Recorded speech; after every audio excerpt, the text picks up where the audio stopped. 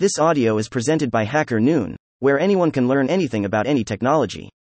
Do you know the Halicti? By Jean-Henri Fabre? The Life and Love of the Insect by Jean-Henri Fabre is part of the Hacker Noon book series. You can jump to any chapter in this book here. The Halictichapter 15. The Halicti. Do you know the Halicti? Perhaps not. There is no great harm done. It is quite possible to enjoy the few pleasures of life without knowing the Halicti. Nevertheless, when questioned with persistence, those humble creatures with no history can tell us some very singular things, and their acquaintance is not to be disdained if we desire to enlarge our ideas a little upon the bewildering rabble of this world. Since we have nothing better to do, let us look into these Halicti. They are worth the trouble. How shall we recognize them? They are manufacturers of honey, generally slimmer and slenderer than the bee of our hives. They constitute a numerous group that varies greatly in size and coloring. Some there are that exceed the dimensions of the common wasp. Others might be compared with the domestic fly, or are even smaller. In the midst of this variety, which forms the despair of the novice, one characteristic remains invariable. Every Halictus carries the plainly legible certificate of her guild. Look at the last ring, at the tip of the belly, on the dorsal surface. If your capture be an Halictus, there will be here a smooth and shiny line, a narrow groove along which the sting slides up and down when the insect is 200 on the defensive. This slide for the unsheathed weapon denotes some member of the Halictus tribe, without distinction of size or color. No elsewhere, in infesting-bearing order, is this original sort of groove in use. It is the distinctive mark, the blazon of the family. The works begin in April, discreetly and betrayed only by tiny mounds of fresh earth. There is no animation in the workyards. The laborers show themselves very seldom, so busy are they at the bottom of their pits. At moments, here and there, the summit of a mole hill moves and tumbles down the slopes of the cone. It is a worker coming up with her armful of rubbish and shooting it outside, without showing herself in the open. Nothing more for the moment. May arrives, gay with flowers and sunshine. The navvies of April have turned themselves into harvesters. At every moment, I see them settling, all beflowered with yellow, atop of the mole hills turned into craters. The largest is Halictus zebrus, Walk, whom I often see building her nest in the walks of my garden.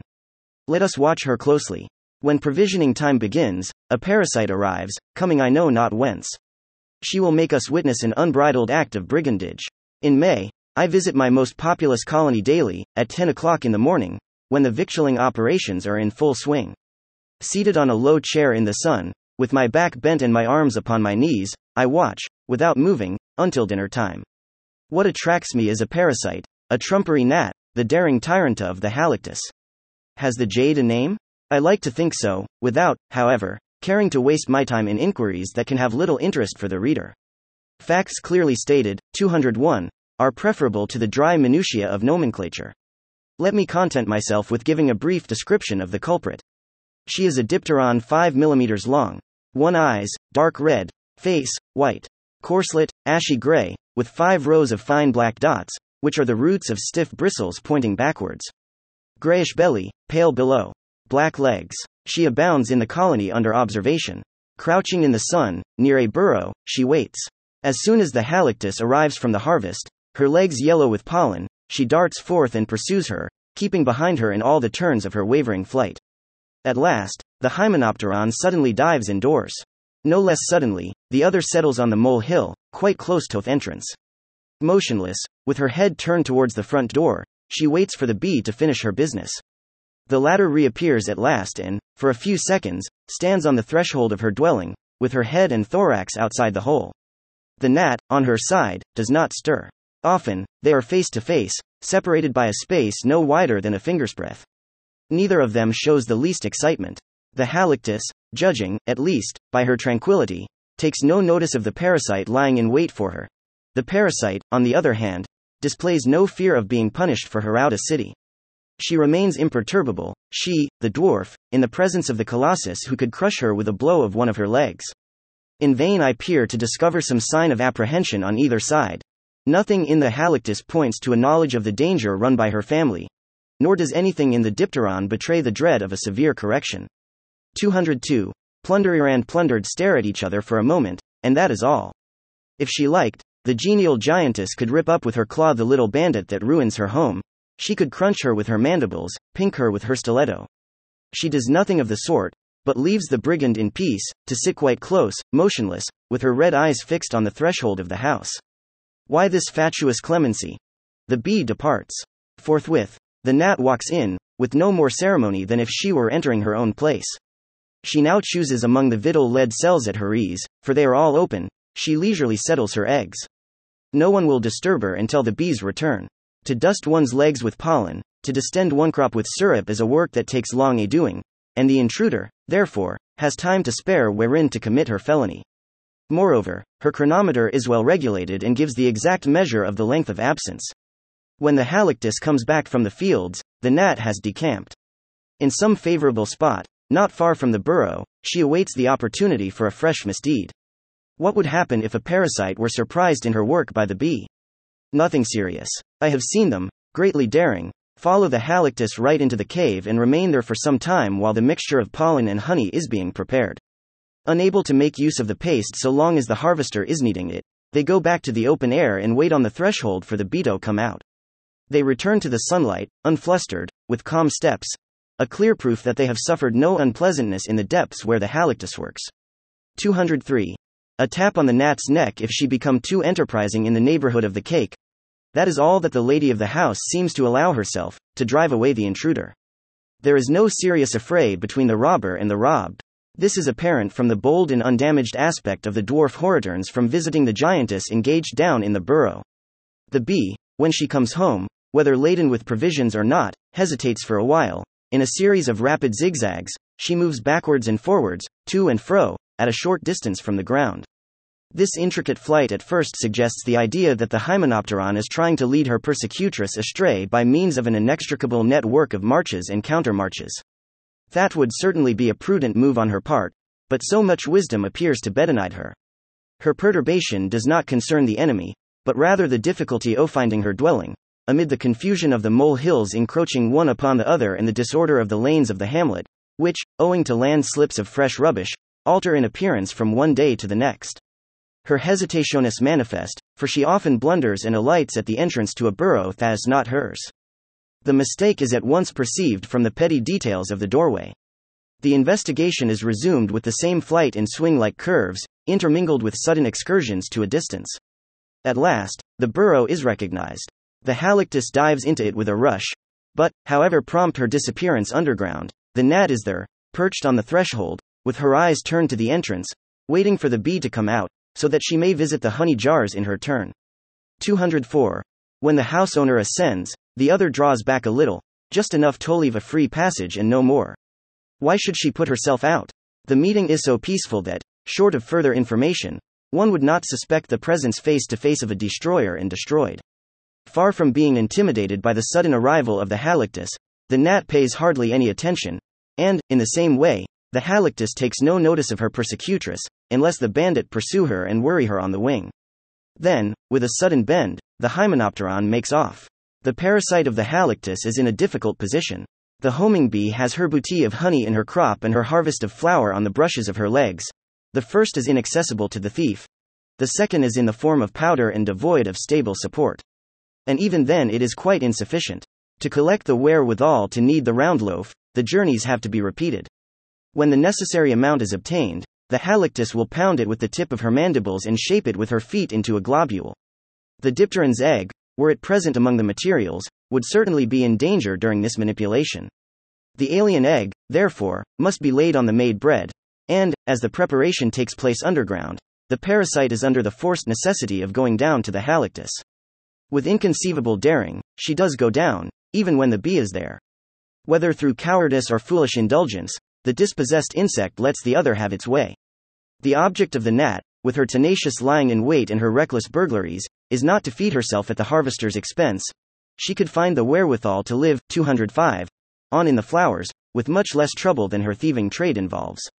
The most, I think, that she can allow herself to do in the Halictus's cellars is demurely to taste the victuals, in order to ascertain their quality. Her sole business is to settle her family. The stolen goods are not for herself, but for her sons. Let us dig up the pollen loaves. We shall find them most often crumbled with no regard to economy, simply abandoned to waste.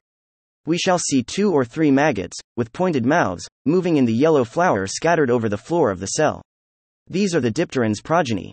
With them we sometimes find the lawful owner, the worm of the Halictus, but stunted and emaciated with fasting. His gluttonous companions, without otherwise molesting him, deprive him of the best of everything. The wretched starveling dwindles, shrivels and disappears with little delay. His corpse, a mere atom, blended with the remaining provisions, supplies the maggots with one mouthful the more. And what does the mother Halictus do in this disaster? She is free to visit her grubs at any moment, she has but to put her head into the passage of the house, she cannot fail to be apprised of their distress. The squandered loaf, the disorder of swarming vermin are events easily recognized. Why does she not take the intruders by the skin of the belly? To crush them with a bite of her mandibles, to fling them out of doors were the business of a second. And the foolish creature never thinks of it, leaves the famishers in peace, she does worse. When the time of the nymphosis comes, the Halictus mother gesto the cells rifled by the parasite and closes them with an earthen plug as carefully as she does the rest. This final barricade, an excellent, 206, precaution when the box is occupied by an Halictus in course of metamorphosis, becomes a screaming absurdity when the dipteron has passed that way. Instinct does not hesitate in the face of this incongruity, it seals emptiness. I say, emptiness, because the crafty maggot hastens to decamp the instant that the victuals are consumed, as though it foresaw an insuperable obstacle for the coming fly. It quits the cell before the hymenopteron closes it. To rascally guile the parasite adds prudence. All, until there is none of them left, abandon the clay homes which would be their undoing, once the entrance was plugged up. The earthy retreat, so grateful to the tender skin, thanks to its polished coating, so free from humidity, thanks to its waterproof glaze, ought, one would think, to make an excellent waiting place. The maggots will have none of it. Lest they should find themselves walled in when they become frail gnats, they go away and disperse in the neighborhood of the ascending pit. My digging operations, in fact, always reveal the pupae outside the cells, never inside. I find them enshrined, one by one, in the body of the clayey earth, in a narrow niche which the emigrant worm has contrived to make for itself. Next spring, when the hour comes for leaving, the adult insect has but to creep through the rubbish, which is easy work. Another and no less imperative reason compels this change of abode on the parasite's part. In July, a second generation of the Halictus is procreated. The dipteron, reduced, on her side, to a single brood, remains in the pupa state and awaits the spring of the following year before effecting her transformation. The honey-gatherer resumes her work in the natal hamlet. She avails herself, 207, of the pits and cells constructed in the spring, saving no little time thereby. The whole elaborate structure has remained in good condition. It needs but a few repairs to make the old house habitable. Now what would happen if the bee, so intent upon cleanliness, were to find a pupa in the cell which she is sweeping? She would treat the cumbersome object as he would a piece of old plaster. It would be no more to her than any other refuse, a bit of gravel, which, seized with the mandibles, crushed perhaps, would be sent to join the rubbish heap outside. Once removed from the soil and exposed to the inclemencies of the weather, the pupa would inevitably perish. I admire this lucid foresight of the maggot, which foregoes the comfort of the moment for the security of the future. Two dangers threaten it: to be immured in a casket whence the fly can never issue, or else to die out of doors, from the harsh effects of the air, when the bee sweeps out the restored cells. To avoid this twofold peril, it absconds before the door is closed, before the Halictus sets her house in order in July. Let us now see what comes of the parasite's intrusion. In the course of June, when peace is established in the Halictus's home, I dig up my largest colony, comprising some 50 burrows, thoroughly. Not an atom of the underground distress shall escape my eye. There are 4 of us engaged in sifting the excavated earth through our fingers. What one has examined another takes up and examines in his turn, and then another and another yet. The returns are heart-rending. We do not succeed in finding one single nymph of the Halictus. The populous city has perished in its entirety, and its place has been taken by the dipteron. The latter superabounds, 208, in the form of pupae, which I collect in order to trace their evolution. The year runs its course, and the little russet barrels, into which the original maggots have hardened and contracted, remain stationary. They are seeds endowed with latent life. The heats of July do not rouse them from their torpor. In that month, the period of the second generation of the Halictus, there is a sort of truce of God. The parasite rests and the bee works in peace. If hostilities were to be resumed straight away, as murderous in summer as they were in spring, the progeny of the Halictus, over-endangered, might possibly disappear. The lull of the second brood puts things in order once more. In April, When Halictus zebrus, in search of a good place for her burrows, wanders with a wavering flight through the garden walks, the parasite, on its side, hastens to hatch. Oh, the terrible agreement between those two calendars, the calendar of the persecutor and the persecuted. At the very moment when the bee comes out, here is the gnat. Her work of extermination by famine is ready to begin all over again. Were this an isolated case, one's thoughts would not dwell upon it, and Halictus more or less in the world makes little difference in the general balance. But, alas, brigandage in all its forms is the rule in the eternal conflict of living things. From the lowest to the highest, every producer is imposed upon by the unproductive. Man himself, whose exceptional rank ought to raise him above such pettiness, excels in this ferocious eagerness. He says to himself that business means getting hold of the money of other people, even as the gnat says to herself that business means getting hold of the Halictus's honey. 209, and, Tople the brigand to better purpose, he invents war, the art of killing wholesale and of doing with glory that which, when done on a smaller scale, leads to the gallows. Shall we never behold the realization of that sublime dream which is sung on Sundays in the smallest village church? Gloria in excelsis Deo et in terra pax hominibus bone voluntatis.